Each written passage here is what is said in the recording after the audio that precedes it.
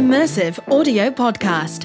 In conversation with industry thought leaders, practitioners, artists, academics, and entrepreneurs, discussing all aspects of this rapidly evolving industry, from art, science, and business to practical insights and project case studies.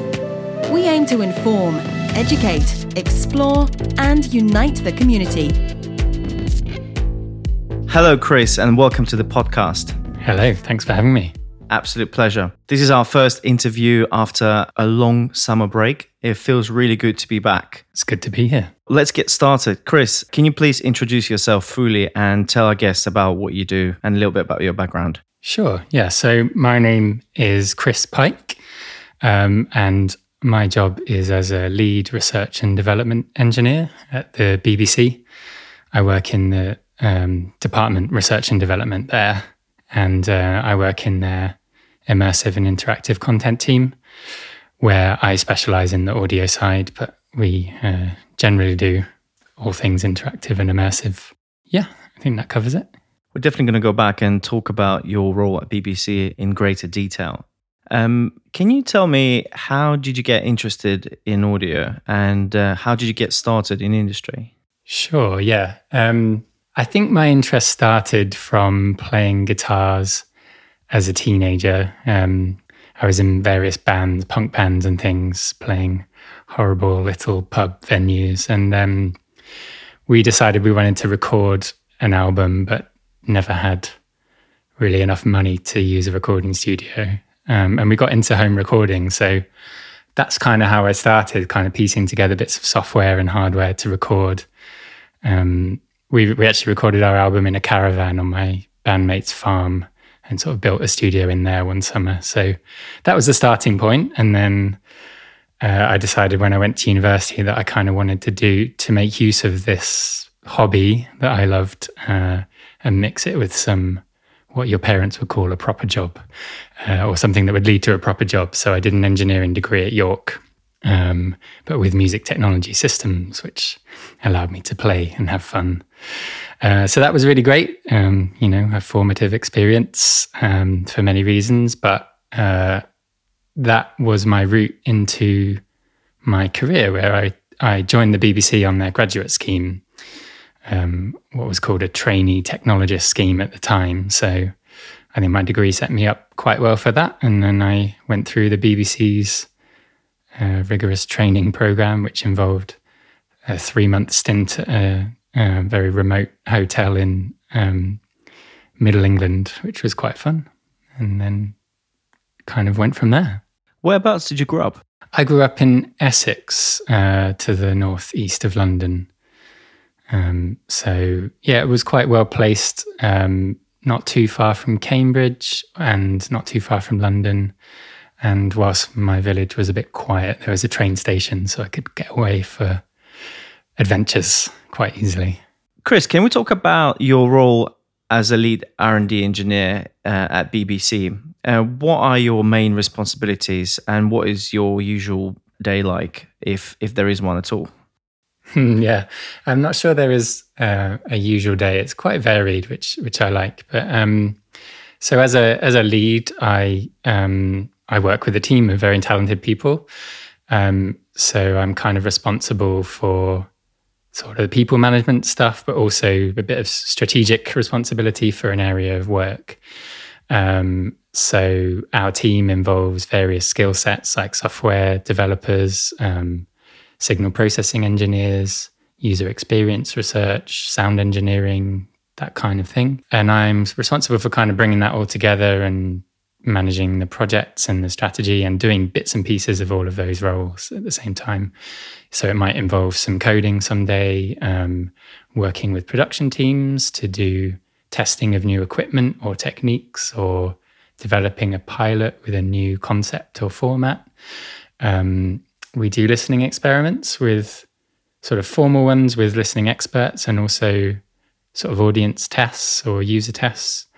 And kind of sometimes we do workshops as well to explore ideas in a bit more of an open way. And then the really fun stuff, I do some international standards work. So we go to meetings in places like Geneva in dark basements where we talk about specifications and stuff. But recently those have all been happening online, which is quite nice. And apart from that stuff, we do a lot of collaborating. So a big part of the role is working with academic partners, but also industry partners. I think the BBC Research and Development Department has a kind of function to keep the BBC at the forefront of what it's doing, but also to kind of contribute to the technology creative economy. So we do a lot of partnership and try and make things we do open where possible. BBC being the publicly funded organisation, how strongly do you believe that the work you do today will have an impact on how we consume and appreciate the immersive media in the UK and perhaps beyond, which is developing rapidly and inevitably will become a standard in the coming years? Yeah, it's a good question. I think, I don't want to pretend that we're more important than we are in a way. When the BBC started, there wasn't really a technology industry or a broadcast industry. It was inventing it as it went. And so the researchers at that point really were defining everything as they went. And I think today we're in a much different situation where we're part of a big ecosystem and we're working with experts from all kinds of areas. But, the BBC still has a huge recognition, a huge kind of cultural weight, importance in society, which is a real privilege to be part of. And that does mean that the work we do gets noticed and gets listened to, which is great, if a little intimidating at times. I think I'm hopeful that the things we do will get picked up, but I know that we won't be doing that alone. So if we work on an interesting idea nowadays, a common approach is to talk about it through blogs and papers and demonstrators, and then try and build we use this phrase, community of practice, to share the ideas and get kind of interesting input from other people, whether technology companies or creators, to help advance it. But then we also need to make sure that it works in favor of the BBC, which is that's when we bring in standardization or work on kind of open source software libraries that people use, things like that. Can you tell me about Audio Research Partnership? So, the BBC Audio Research Partnership's kind of almost a brand name that we've used for the academic partnerships that we run. So it launched nearly 10 years ago now, so in 2011. And we'd always had different partnerships with universities here and there to do collaborative projects, but we kind of wanted to take a bit of a strategic leap forward and kind of build some buzz around it. So we spoke to a few universities and we built this kind of coalition of particularly UK universities that were expert in audio and acoustics research, and developed a kind of strategy paper about the themes of research we were interested in. And then through a series of events and kind of workshops and things, we sort of developed these sets of projects that we did with different universities. So we worked with, initially it was Salford, Southampton, Surrey, Queen Mary in London, and York. And we've got kind of strong partnerships with all 5 of those, but it's not exclusive to them by any means.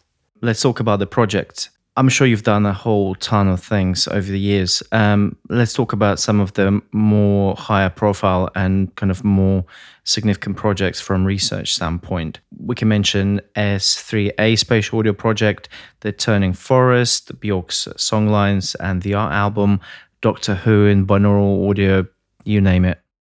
Great. So maybe I'll start with the S3A Spatial Audio Project then. So this is an example of our BBC Audio Research Partnership coming together, and it's probably the biggest and one of the most successful parts, although there were lots of successes. So this was a 5-year collaborative project that we did with 3 universities, and they all start with the letter S, which helped form the name. So we've got Surrey, Southampton, and Salford. And the whole purpose was really to look at 3D audio and try and advance the technology and the concepts to make it ready for kind of mass audience acceptance. And I think there was a huge transition in spatial audio over the course of those 5 years, not by any means exclusively because of S3A, but I like to think we contributed to the progress. So it was a really big project. We had, I can't remember the exact numbers, but we had a team of around 20 researchers, postdocs and PhDs working at the different universities, as well as the senior academics at the universities, all kind of picking apart the whole production chain of spatial audio. So from capture, so we were looking specifically at a kind of object-based approach to spatial audio. So how do you analyze your recordings and pick apart the components to give you maximum flexibility? So capture, we looked at source separation, microphone array technology, that kind of thing. Then there's the kind of production techniques of building in object-based audio and the rendering, of course. So how do you take a scene representation and render it for speakers and headphones in ways that are practical for the end user? There were lots of avenues to the work. And for example, the guys at the University of Southampton did some great stuff with line arrays of speakers. So basically like a sound bar that can track where the listener is and beamform to their ears wherever they are, which is a great way to do things. But the other approach, which links to what you were saying, is what we've called device orchestration. So when we started the project, spatial audio, you had binaural with headphones, which is great. But the other spatial audio stuff used arrays of many loudspeakers, and they were often quite, expensive and rigged in careful positions. And that's quite impractical for users at home. So we looked at a different approach, thinking that many people, not everyone, but lots of people have an array of devices in their homes that have speakers in and are often connected to the internet. And so we thought, if you just relax your goal a bit and acknowledge that you might not get perfect level alignment and time alignment and, frequency response between your drivers, what can you do with this array of speakers that's distributed around your house? And so we built this system through S3A and then in the years since, where we kind of, we synchronize these various speakers, which might be your mobile phone and your laptop and your TV, and then sort of distribute the sound objects around. So you can build this kind of ad hoc immersive audio system from what you have.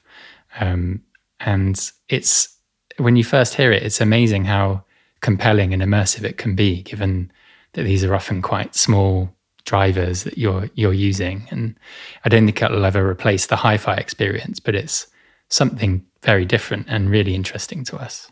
That's very interesting. But in kind of super basic practical terms, if I had a Sonos speaker and I had a mini OK Google and the soundbar next to my TV in the same room, how do I go about connecting it all together, if it's possible at this level at all? Yeah, well, I'm not sure we're completely there with those kind of, with every smart speaker system. So we initially focused on things that have a sort of standard web browser interface.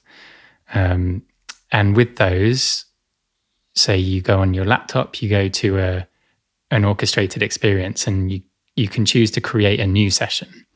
And that'll give you a short numerical code and a QR code that you can use to give to other people or devices that will connect to that session. So you might take your mobile phone and scan the code, and then that'll connect in another web browser on that device to the same session. And then the system will know that you've got multiple devices in the system. And we're doing some work to try and improve that experience for sort of joining a session, and looking at how you can do that on Chromecast and on various other things. But there are always slight wrinkles to iron out, I guess, in working with those systems and their APIs. But that's not really a fundamental problem. It's just kind of working with people and to explain the concepts and try and make this stuff available. But I think it's very possible to do that. As always, it sounds a lot more simple than it is. But essentially, it's about having some kind of master device that can detect the presence of the speakers and receive the signal, then kind of hijack the data stream and then tell it what to do. And in this case, send the audio signal back to be played across all devices simultaneously. Yeah, I think that pretty much sums it up, although it's perhaps not as kind of master, or, it's not necessarily the primary device and the other devices. So there's a cloud synchronization system, which helps to identify the clock on each device and align them. And then it kind of pulls down the sounds it needs and plays them. So it's a fairly distributed system. One that initially we used to create immersive experiences. So the first one we launched was called the Vostok K Incident, which was done under S3A. And that's a sort of sci-fi drama that you experience in your room. You can get these kind of jets and there's like a dogfight in these planes, and you get these jets flying by through the room across these devices. I encourage people to look up the project website, because there's a huge array of interesting publications. And at the end of the project, we did some kind of short talks that are all on YouTube for people to get a quick summary of some of the really interesting bits of research that happened. We've also, through the project, released some tools and plugins, which I think are really valuable, as well as some data sets. So maybe if I could just kind of mention a few of those things. So there's a tool called Visor, which stands for Versatile Interactive Scene Renderer. A bit of a mouthful, but that's a really useful open source toolkit for spatial audio research and particularly object-based spatial audio. So it allows people to test new algorithms and to easily build their own audio workstation plugins or Max patches or MATLAB functions, building on top of some very well-engineered stuff. And we found that a really powerful tool for future research. There's a kind of plugin suite that comes with that to show object-based audio production, which is all freely available. And we also produced a set of 3 audio dramas in object-based audio, which are available as a data set with these plugins. So you can kind of try that out and get an impression for, what it's like to make this stuff. And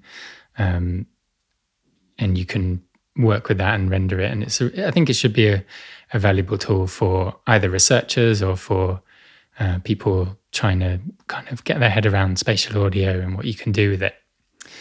And maybe as well as those things, it would be nice just to mention one or two bits of work that I think are really interesting. So we've done with some people at the University of Surrey, there was some great work on modeling the acoustics of spaces. So from measuring impulse responses, and also from 360 video footage, sort of analyze the geometry of the scene and the pattern of acoustic reflections and the reverberant character, and then use that to drive your kind of VR content. So modeled your room, your real room, rather than a computer generated space, which is really important for a content maker like the BBC, because we are often capturing events in real spaces as much as more than, say, a game developer is, where they're completely generated spaces. And so for us, that research is really valuable. And we're kind of taking that forward. So looking at things like light field video and the kind of 6 degree of freedom audio representations that go with it in current projects. So, Chris, can you talk a little bit about the logic behind these projects? Who decides what is the topic? What is the objective for the research? Essentially, how do you curate your objectives as a whole? That's a very good question. And one which, I guess, as my career has developed, I've had to think more about getting into the sort of more strategic management area.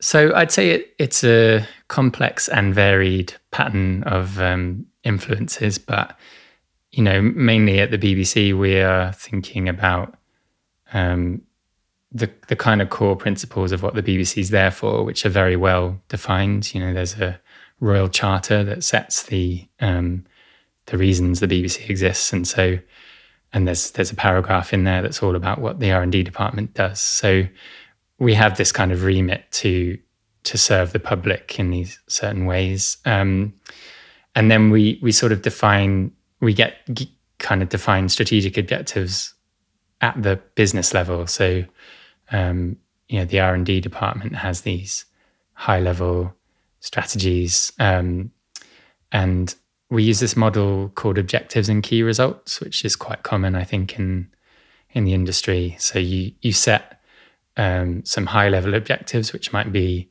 sort of long-term ambitious goals, and then on a quarterly basis you set measurable key result targets that you will use to step towards your bigger objective, which has proven a really useful structure actually for us. So at the moment I'm leading our XR audio tools project, and we feed into a wider strand of work on sort of new content experiences, we call it. So we set our goals on our specific area, and then we have several review meetings with our peers, and then with the sort of senior managers who take responsibility for the portfolio of work that is on new content experiences. So there's this kind of hierarchy of review and goal setting, which, if done right, is really valuable. And I think we're constantly improving at it. It's never perfect, but I think having a structure in place that's fairly light touch, but gives you feedback and allows you to challenge yourself is very effective. And when it comes to a specific project, like, for example, using binaural sound on an episode of Doctor Who, which is a project we did a few years ago, it varies. So it might be that comes from the producers of the program who said, we've heard about this work and we'd like to try it out. Or it might be driven by us having a goal where we say, we want to see what the audience response in this demographic is to this new experience or technology. So we seek out a partner and we'll set some research goals. So we'll put that out to the public. We might also run a survey or some kind of focus group user evaluations where we get more specific feedback. My top-up question to this was the relationship between yourselves and academic institutions, and you already mentioned a number of those. Can you talk a little bit about how the synergy happens, how the project ideas come about, who initiates ideas, who picks it up, who does majority of research? Again, it's quite a mixed picture how we handle these partnerships.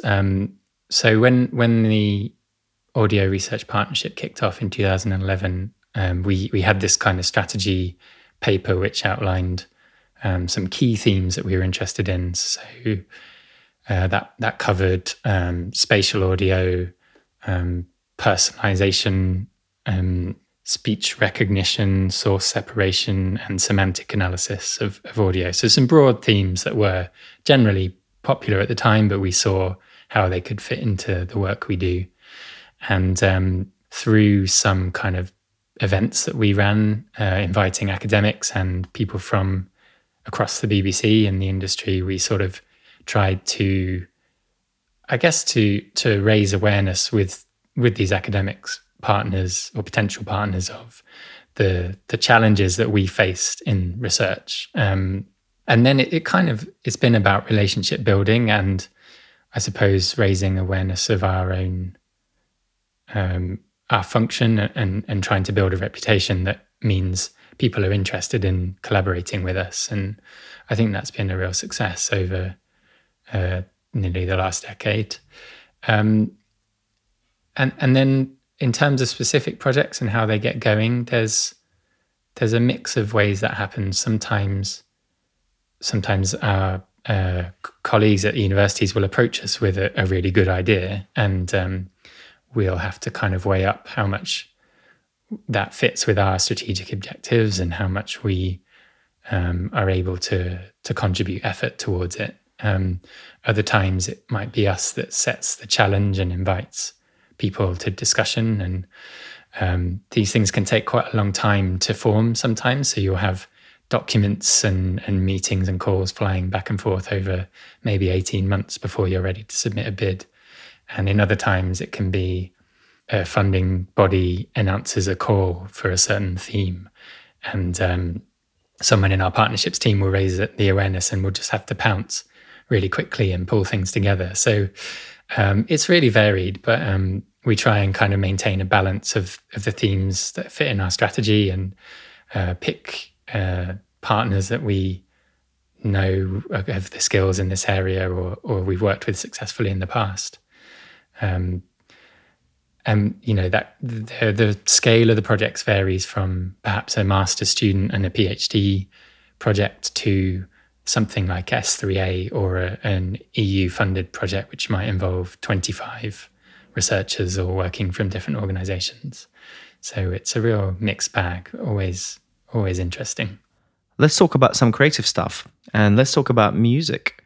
I know you have worked on a very high-profile artist project, Björk, and it was one of those very few projects that were kind of designed to go mainstream and involved spatial audio within the context of music. Why don't you tell us more about it? Yeah, sure. Yeah, so it was a very exciting thing to be part of. Björk was one of my favorite artists growing up, so it was pretty great to be involved. So I worked as a consultant with various other people to create, to contribute to two projects. So one was the audio guide at Björk's retrospective exhibition at the Museum of Modern Art in New York, which was in 2015. And we wanted to create something which was a bit more interesting than your standard museum audio guide. And it ended up being essentially an immersive audio augmented reality guide. So for the attendee to the exhibition, you would walk through this kind of maze of different chambers that corresponded to the different albums of Björk's career. And there were lots of artifacts from those times, whether outfits she'd worn or things from music videos.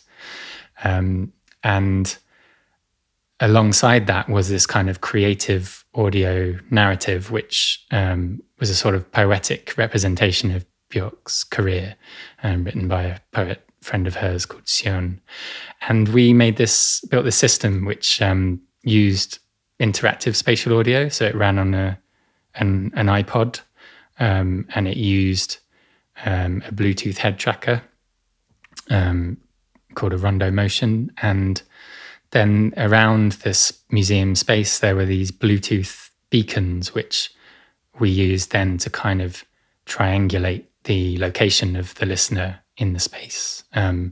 So a bit like a GPS system, but as you'll know, that doesn't really work very well indoors and isn't very precise. So we tried to get something that's a little more precise. And then you had this kind of musical, it was one part music, one part sort of spoken word, and then it was mixed in with a lot of natural sound, field recordings from Iceland that had been made by Chris Watson, the wildlife recordist. So it was a really fascinating project, and it done in an incredibly short amount of time, given the nature of what it was, and that very few tools really existed. So we worked with a little-known company called Two Big Ears, which was subsequently acquired by Facebook and is now their Audio 360 product. So Varun Nair worked on the project with me. And then there was a studio from Stuttgart called Klangerfinder, which is like a sound design studio, as well as some engineers, sound designers from the UK, Tony Chanside and Eloise Whitmore, who we worked with. So a huge team of people really to make this project, which was a really great experience. And so you transitioned through these rooms, and you had an ambisonic soundscape around you. And as you got closer to certain objects, you heard extra sounds that kind of were mixed into the scene. And you sort of had this non-linear narrative as well, because it stretched out for a certain amount of time for, say, I don't know, the album Vespertine. And then when you moved through to the next space, it would kind of transition smoothly into the subsequent album and the sound world that represented that. So lots of interesting challenges, things that I look at in my day-to-day work at the BBC, so these kind of non-linear narratives and interactive audio systems. And we tried to piece together an experience like that for the museum visitors, which hopefully enhanced their experience. Chris, how and when did you get involved with the EBU group on immersive audio? So I started working with the EBU, which is the European Broadcasting Union, in 2013. So the EBU is a kind of coalition of European broadcasters, and the whole remit is about kind of sharing information and working together to help drive the industry. And the audio systems group has kind of been looking at immersive audio since around then, in 2013. And so my initial involvement was around a kind of workshop on binaural audio. We pulled together some of the kind of leading researchers from across Europe and had a great workshop session with them. And then I was invited to chair the immersive audio group for a while.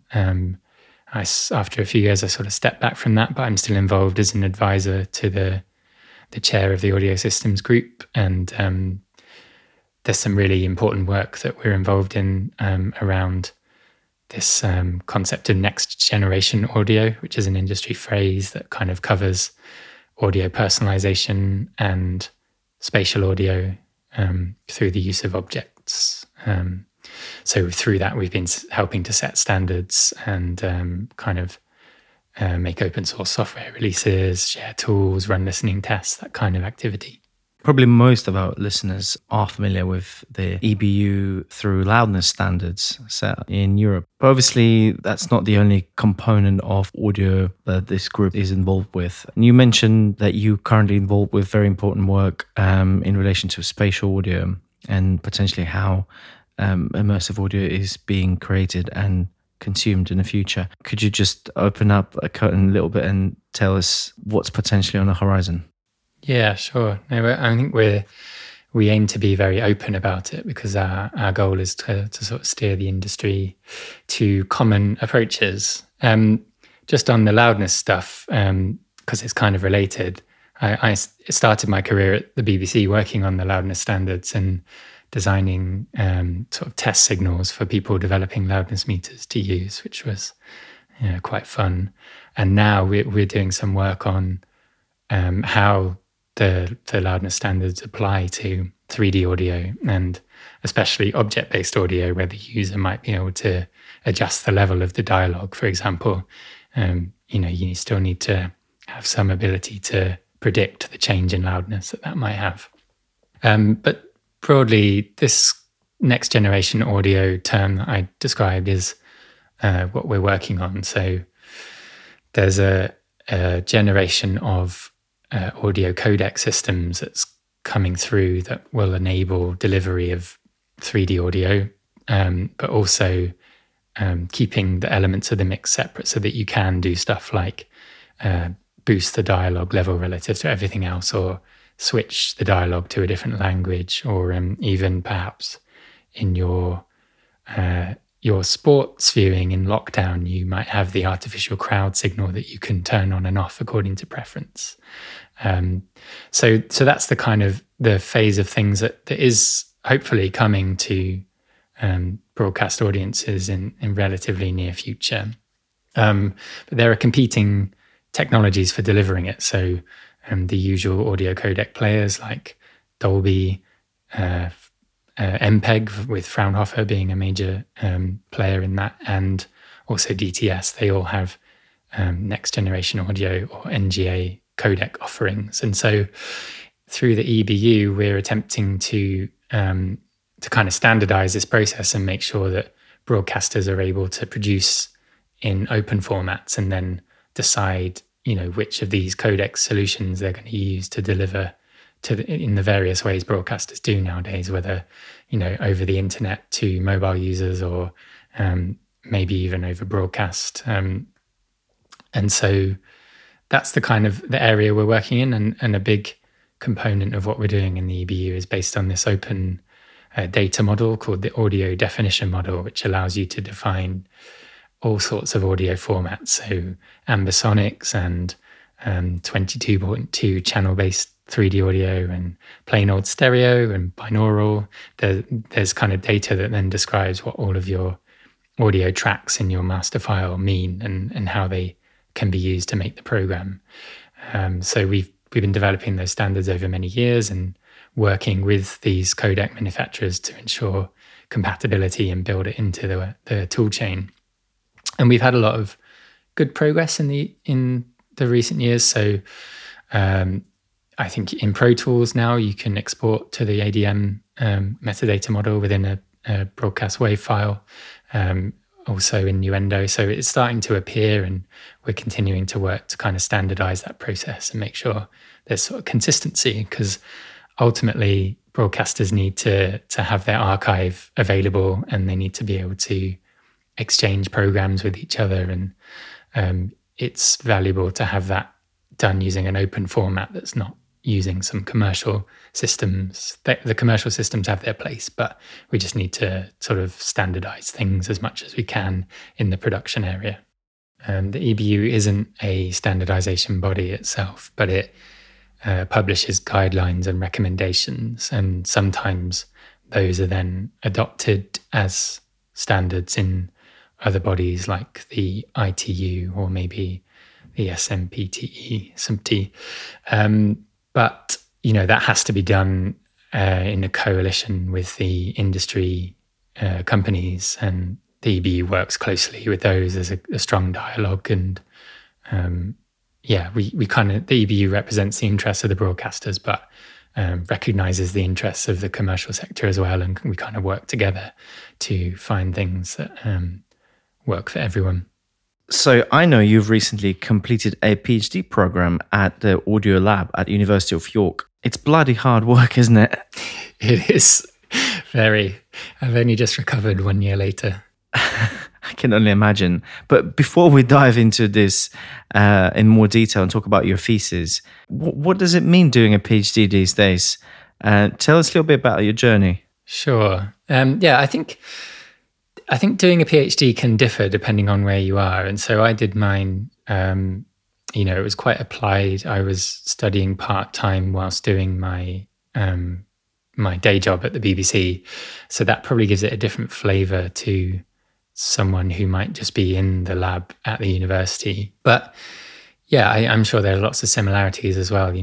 You're focusing on a single strand of work and through the process aiming to become an expert in that rather narrow area and contribute something novel and valuable to the field of knowledge there. So it can be a long, winding process, kind of exploring your way and finding your path through it. But I think most people find by the end, they're really up and running and enthusiastic about what they're doing. But it can be a real roller coaster ride along the way of, moments of complete despair and disillusionment, followed by another period of thinking you're about to change the world. And then you probably end up falling somewhere in the middle, but being sort of quietly satisfied with doing your little bit. I think that probably sums it up.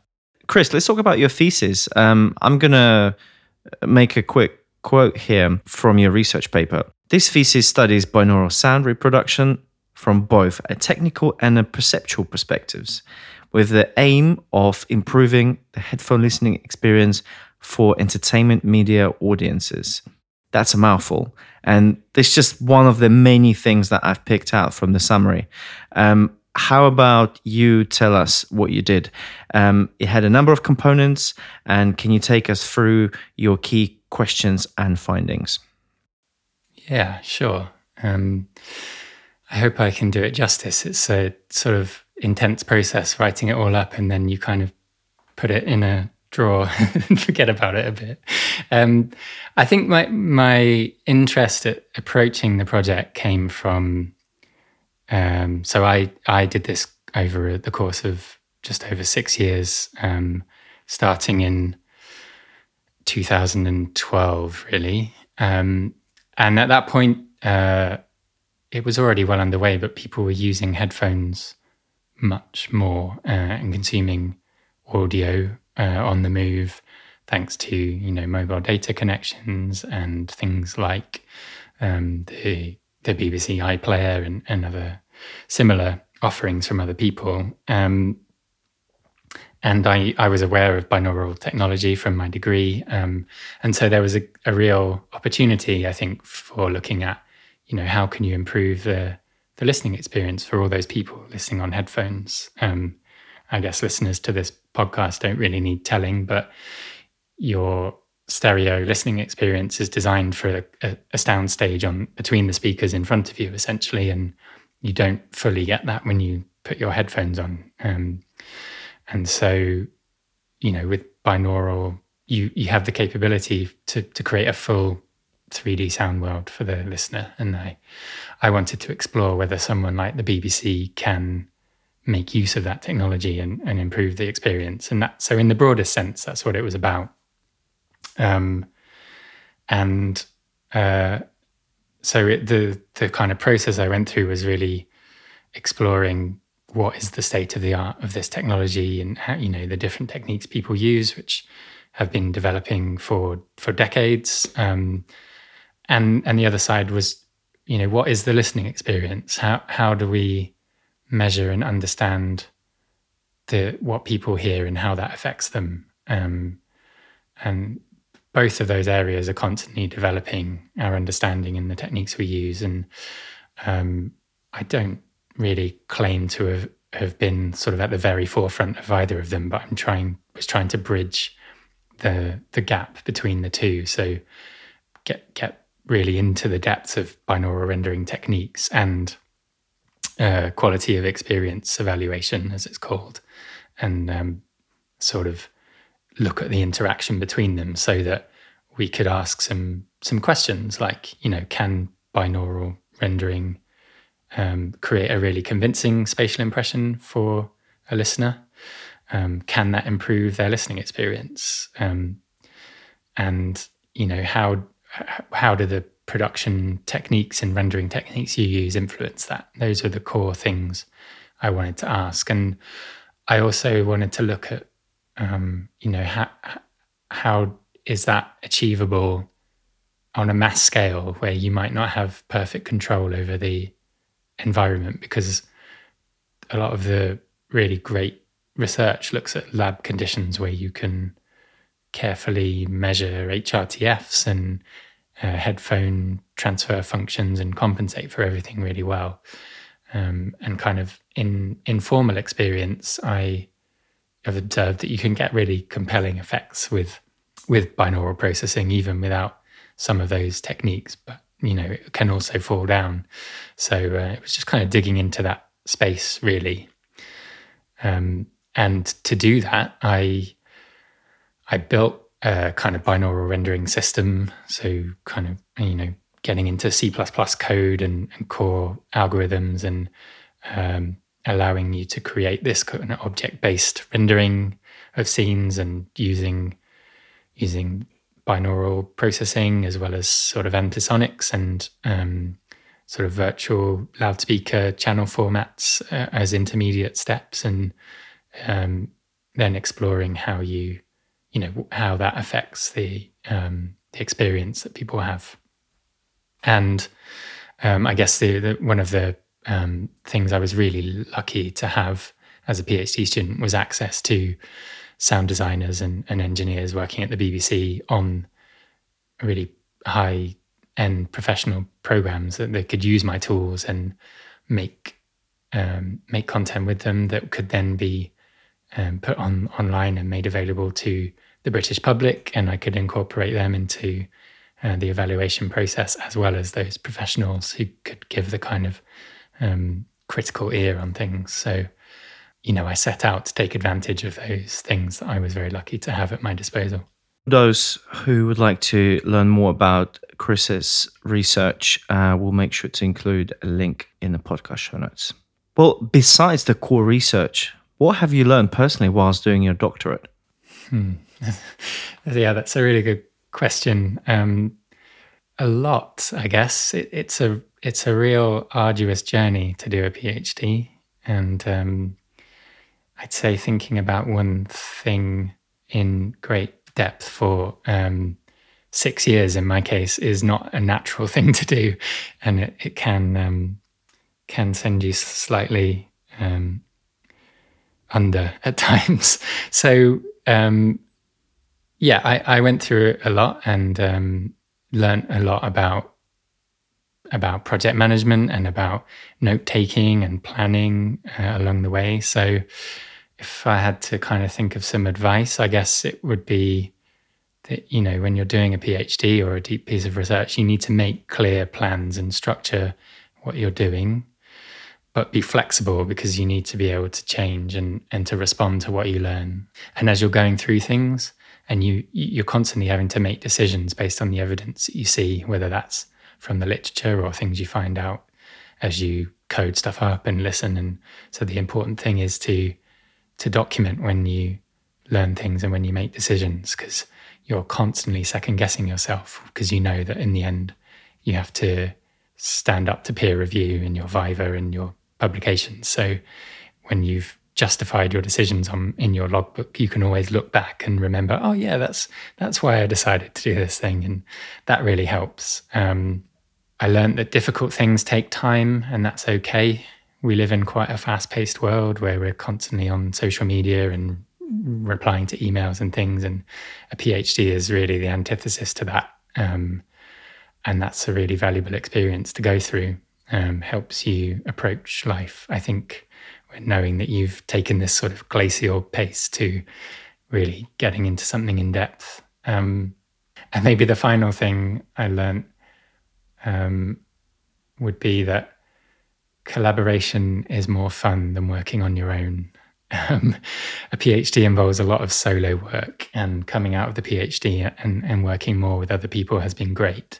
And to be honest, the bits of my PhD where I was working in collaboration, although sort of having a defined bit that was my contribution, those were more fun. So that might not be the case for everyone, but for me, I need to bounce off other people, I think. I know that you guys always thinking about your next idea, next project. I'm curious to hear whether or not have recent events and quarantine limitations inspired any new research ideas to meet any specific needs that have come as a result of COVID-19? Yeah, it's only natural, isn't it, that in response to such a seismic change in our way of life, you think about what you're doing and reflect on it in that context. I wouldn't say we've changed fundamentally, but I think that's because we think our long-term strategy is still useful in this context, and we hope, like everyone else, that this will not last forever. Although as you go through it, the sort of timescales you're thinking of keep shifting. But there's some examples of things that have changed. So I mentioned this audio orchestration idea that we developed initially on the S3A project, and that we've recently launched a production tool called Audio Orchestrator, which people can try and download. Thanks to great work by my colleagues, led by John Frankham. Christian Henschel worked on that, among others. And with that, we took a bit of a shift in perspective during early days of lockdown, because it was thought of as a way to create an immersive audio experience in a certain space using the devices you have, which it works really well for. But the same technology can be used for synchronous distributed experiences. So you can have, for example, people in their own homes experiencing a single event, maybe a live lounge music performance or something, and they can all potentially hear slightly different versions. So maybe the live lounge example isn't that great, but it might be a drama where the narrative is personalized to each person, for example, or you can have two-way feedback between people. So there's nothing ready for public viewing yet, but it's certainly kind of informed our creative thinking around that. And the whole orchestration project is definitely one that's kind of taking this technical concept and exploring what can we do with it. But the underlying synchronization technology that's in Orchestrator was also used to create something that was called BBC Together, which we launched. It was created after the UK lockdown started and was launched through our BBC Taster website. And that is basically a kind of a watch party idea. So, anything that's on iPlayer or BBC Sounds or the maybe the Bite Size website for learning can be used to people who are remote can watch in sync together using this tool.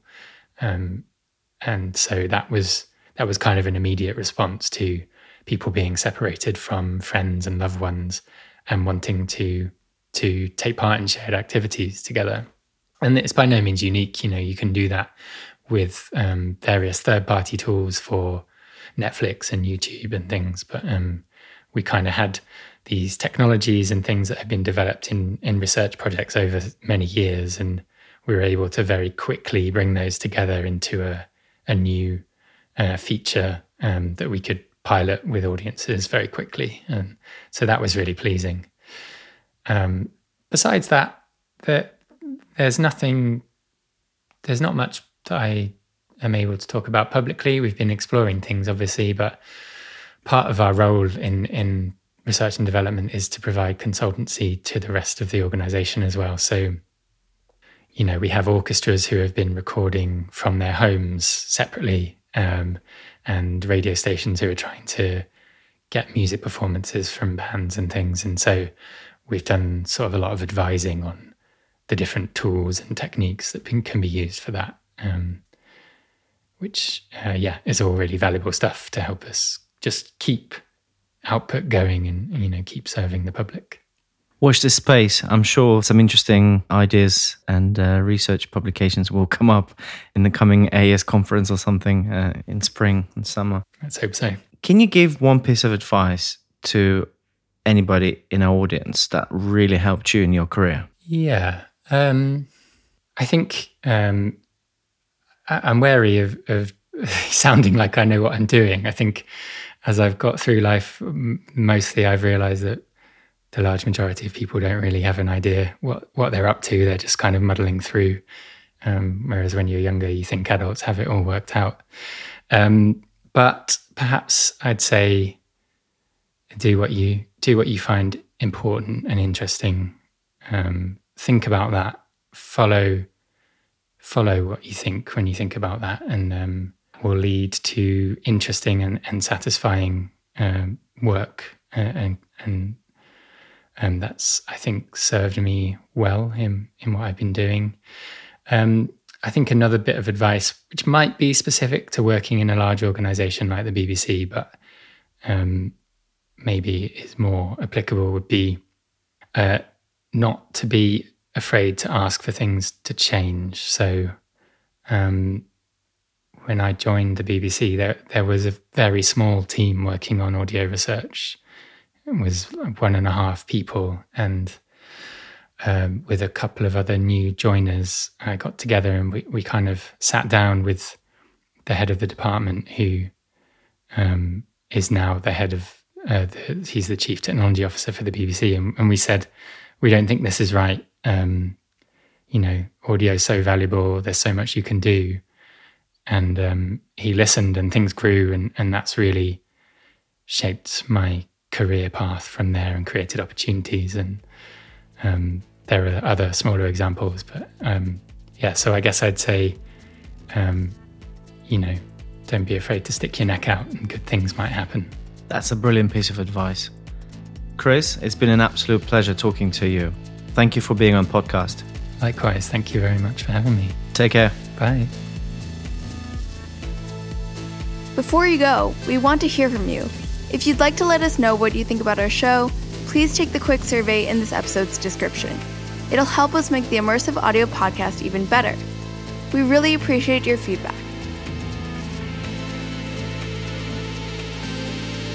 You've been listening to the Immersive Audio Podcast. This episode was produced by Oliver Cadell and Michelle Chand, and included music by Enobs Bergamo.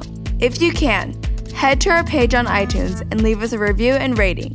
It really helps us out in pushing our show further. The podcast is also available on Spotify, SoundCloud, and Stitcher. Visit 1618digital.com to access the show notes and other episodes. Follow us at 1618digital on Twitter and Instagram. Thanks for listening.